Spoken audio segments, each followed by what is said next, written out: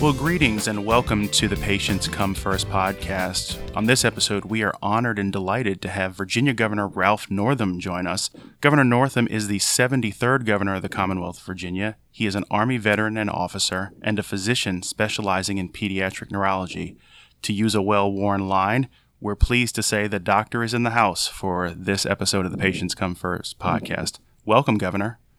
Thank you, Julian, and thanks for all that VHHA does for the care of our patients across the Commonwealth. We appreciate your efforts. Absolutely, and we appreciate the work you're doing. In the name of full disclosure, I should tell our audience that you and I have actually known each other for several years now, actually going back to even before you were first elected in office as a member of the Virginia Senate. And for the benefit of our listeners, people should also know that you come from a family on Virginia's Eastern Shore. Your mother worked as a nurse and your father served as an attorney and a judge. You initially chose medicine over law professionally, though you're now Virginia's highest elected official, so your career arc has sort of combined aspects of both of those professions. But I wonder if you could share with the audience what initially attracted you to medicine and how your unique perspective as a physician informs your approach to being an elected member first of the Senate, then Virginia's lieutenant governor, and now as Virginia's governor. Julian, I grew up in an interesting family. My father's side was lawyers and judges. Both my father and grandfather were judges. My brother is an attorney. On my mother's side, she was a nurse. Her mother was a nurse, and her father was a cardiothoracic surgeon up in Washington, D.C. So, I had the choice of, going into either law or healthcare, and I'd also always liked helping people. Not that lawyers don't help individuals, but I thought that, to be able to take care of sick children and their families was really something that would be for me. So I followed in my mother's footsteps. She was also, after she retired as a nurse on the Eastern Shore of Virginia, where we grew up, she did volunteer hospice work, and that kind of led me to be interested in that type of work. And as you probably know, for 20 years, I was the medical director on a volunteer basis for Edmark Hospice, which is really the only freestanding pediatric hospice in Virginia, and something that really helped to put my life in perspective. And then, around 2005, 2006, I had some frustrations with healthcare, the direction that it was going in, and I felt like I could either, sit on the sidelines and continue to complain, or I could get in there and try to make a difference. So I ran for the state senate in 2007 in the 6th district, which includes the Eastern Shore, where I grew up, both Accomack and Northampton County, and then about half of Norfolk, a little bit of Virginia Beach, and then Matthews County. And so I ran for that seat. Didn't really know a whole lot about politics, but anyway, we were successful, and I served for 6 years in the Senate, and then 4 years as lieutenant governor, and then in 17 ran for governor. And, we've been able to, I think, hopefully incorporate some of what I, feel strongly about in healthcare into policy. And as you probably remember, the smoking ban in restaurants was one of the first pieces of legislation that I worked on. And that was a bit of an uphill battle, especially for a freshman legislator, and the fact that we still have a lot of influence in Virginia from the tobacco industry. So to be able to ban smoking in our restaurants was a healthy step for Virginia. And then I've done a lot of work with childhood concussions, making sure that our student athletes are safe. So I've really tried to, bring some of my experience as a healthcare provider into policy making, and certainly hope to do that in the upcoming, 3.5 years that I have left as being the 73rd governor. I certainly remember both the indoor smoking ban and your work on concussion, so thank you for bringing that up and reminding us of that. Having spent some time with you and having heard some of the speeches you've given, I recall a story that you've shared publicly about a memorable interaction you had with a young patient and the patient's mother. You didn't have welcome news. You struggled with delivering it, and I think you've shared some thoughts about how that experience reinforced for you the importance of always trying to do better, whether in service of patients or on behalf of Virginia citizens. I wonder if you could elaborate on how that interaction and other meaningful patient encounters you've had have been influential for you. Well, I appreciate that, Joy. And I've, taken care of children and their families for, close to 30 years. And I've had a lot of wonderful interactions with families, and, learn that, parents and especially mothers will do anything for their children. And it's just a powerful relationship that they have. And, when I was younger in my medical career, I had a young child with autism, and it was a very severe case of autism. And I did some testing and talked to the family, and finally one day in the office I told the mother that there was nothing else I could do for her child or the family.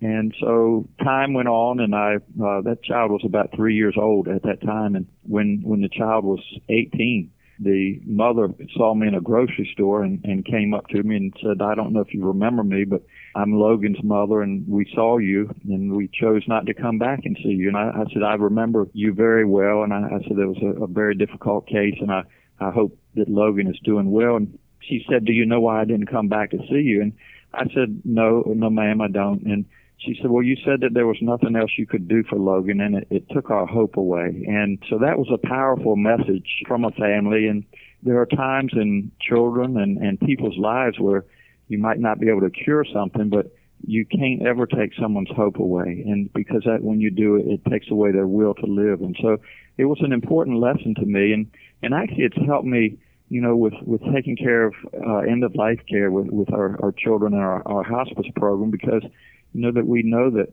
they have a life-threatening disease and that we may not be able to cure the disease, but we can do things like keep them at home with their families where they're comfortable. And, there's some type of hope that you can give to everybody. And so, it's an important lesson in life and an important lesson for me as a clinician. And it's something that, in teaching a lot of students and residents over the years, I've shared that story with them and, hopefully encourage everybody, never take someone's hope away from them, because when you do, it's not the news that they want to hear.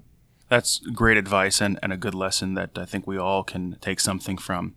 As someone who's worked in hospital settings at Children's Hospital, the King's Daughter in Norfolk, you are familiar with the ongoing work to improve healthcare quality and service for patients and their families. That hospital-based quality improvement work inspired the name of this podcast, which is Patients Come First. In your career, you've treated young patients both in private and hospital-based practice, and I know during your military service you were directly involved in treating wounded soldiers in Germany during Operation Desert Storm, among other posts. Those are two very different patient populations, but they all have their own unique medical needs. I wonder if you can speak a little bit about your experiences tending to patients wounded in service of the nation. Julie and I'm a child neurologist, and the first question people ask is, well, what is a child neurologist doing in the military taking care of wounded soldiers? And so I always like to clarify that. I have had training in pediatrics, but I also had a 3-year fellowship in neurology. So I'm actually boarded in both adult and child neurology. Also have special competence in psychiatry as well. So anyway, during Desert Storm, which kicked off in 1990, the Army chose to send me to Landstuhl Army Medical Center, which is in Germany, and that's the Army's main medical center in Europe. And so it was the first triage out of the desert. So I was in charge of the neurology and neurosurgery service there in Landstuhl, and they would fly the wounded soldiers into Ramstein Air Force Base, which was about 2 miles down the road. And so we were taking probably 30 to 40 casualties per day. It was very busy. I basically lived at the hospital. It's obviously given me a perspective on the men and women that serve this country every day. And even now as governor of the Commonwealth, we want to do everything that we can to make sure that Virginia is the most veteran-friendly state in the country. So it's very important to me. And again, I've had so many experiences in my life that I'd also, we talk about gun violence in this country, and it gave me really a perspective on these weapons of war. And when you've seen those wounds firsthand, it just kind of reassures the notion that we don't need those on our streets and in our society. So, I've done a lot in my career, and I will continue to work on, efforts for responsible gun ownership in Virginia. Well, I appreciate you sharing that perspective and obviously your service in the Army as well. A few moments ago, we discussed that one memorable patient anecdote from your career in medicine, and you've provided care to many people, as we just discussed, soldiers, children, needy people without health coverage at the annual Remote Area Medical Clinic, or RAM Clinic, in Southwest Virginia in Wise County. And you also talked about your hospice care as well. Among all those experiences, I wonder if you might share another patient story that is poignant for you and resonates or remains with you to this day.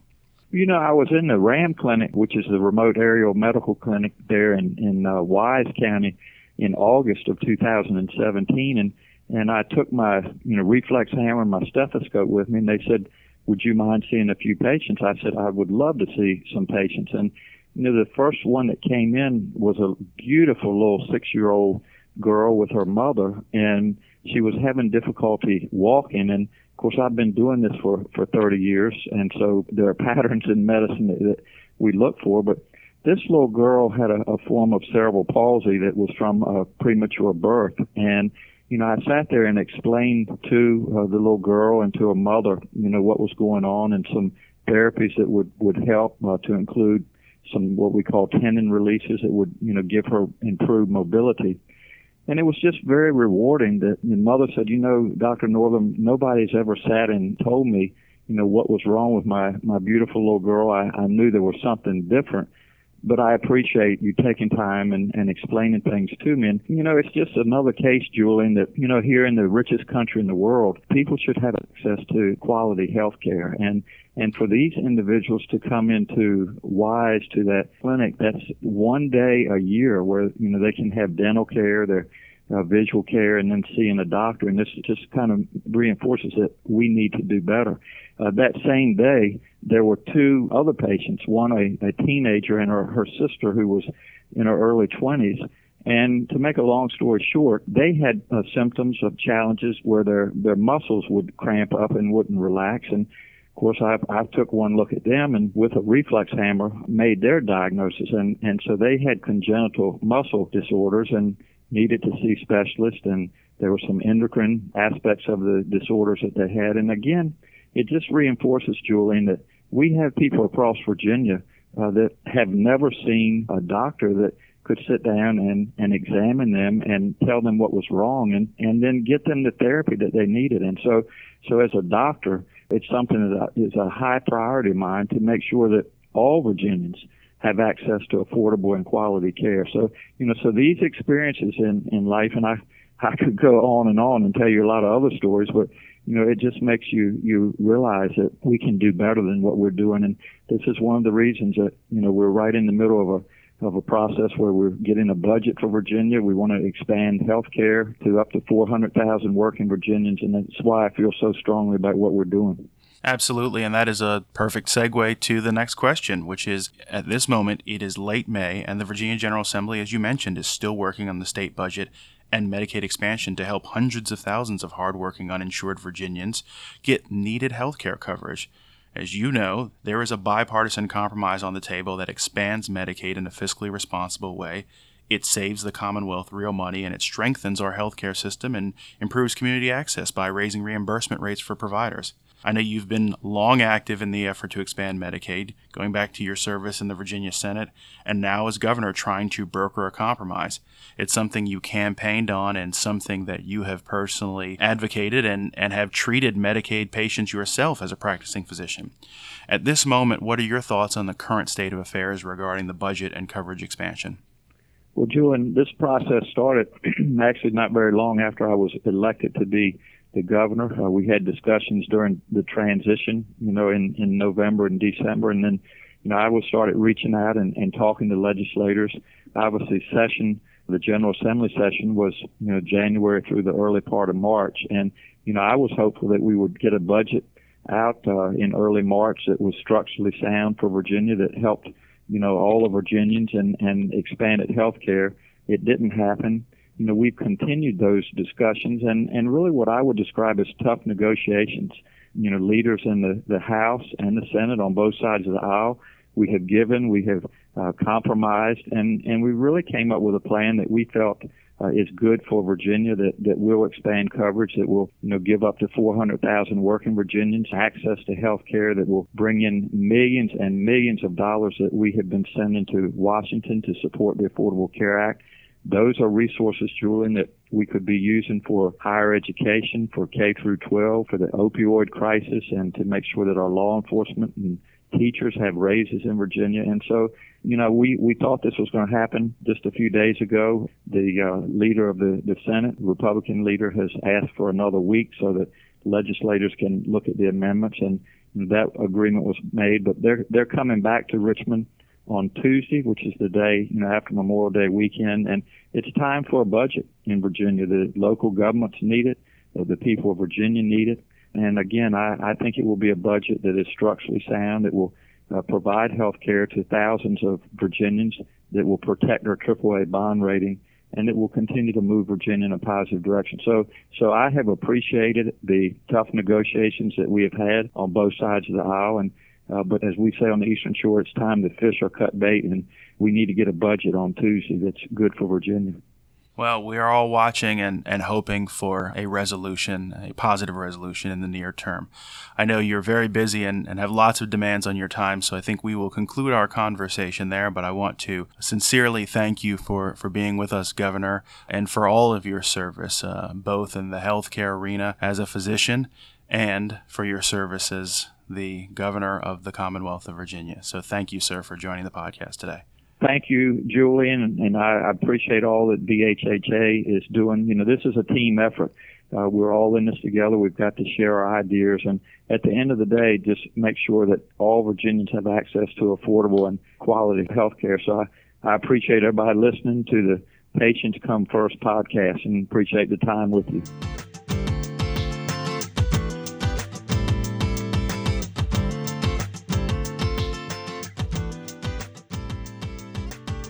That's going to do it for today's episode of the Patients Come First podcast. You can find new episodes as they become available at www.vhha.com. You can also find episodes of the podcast on SoundCloud. We also encourage you to engage with us on social media, including Facebook and Twitter. If you'd like to send us comments, questions, or feedback for the podcast, you can do that through our Twitter account at VirginiaHHA using the hashtag PatientsComeFirst. Thanks.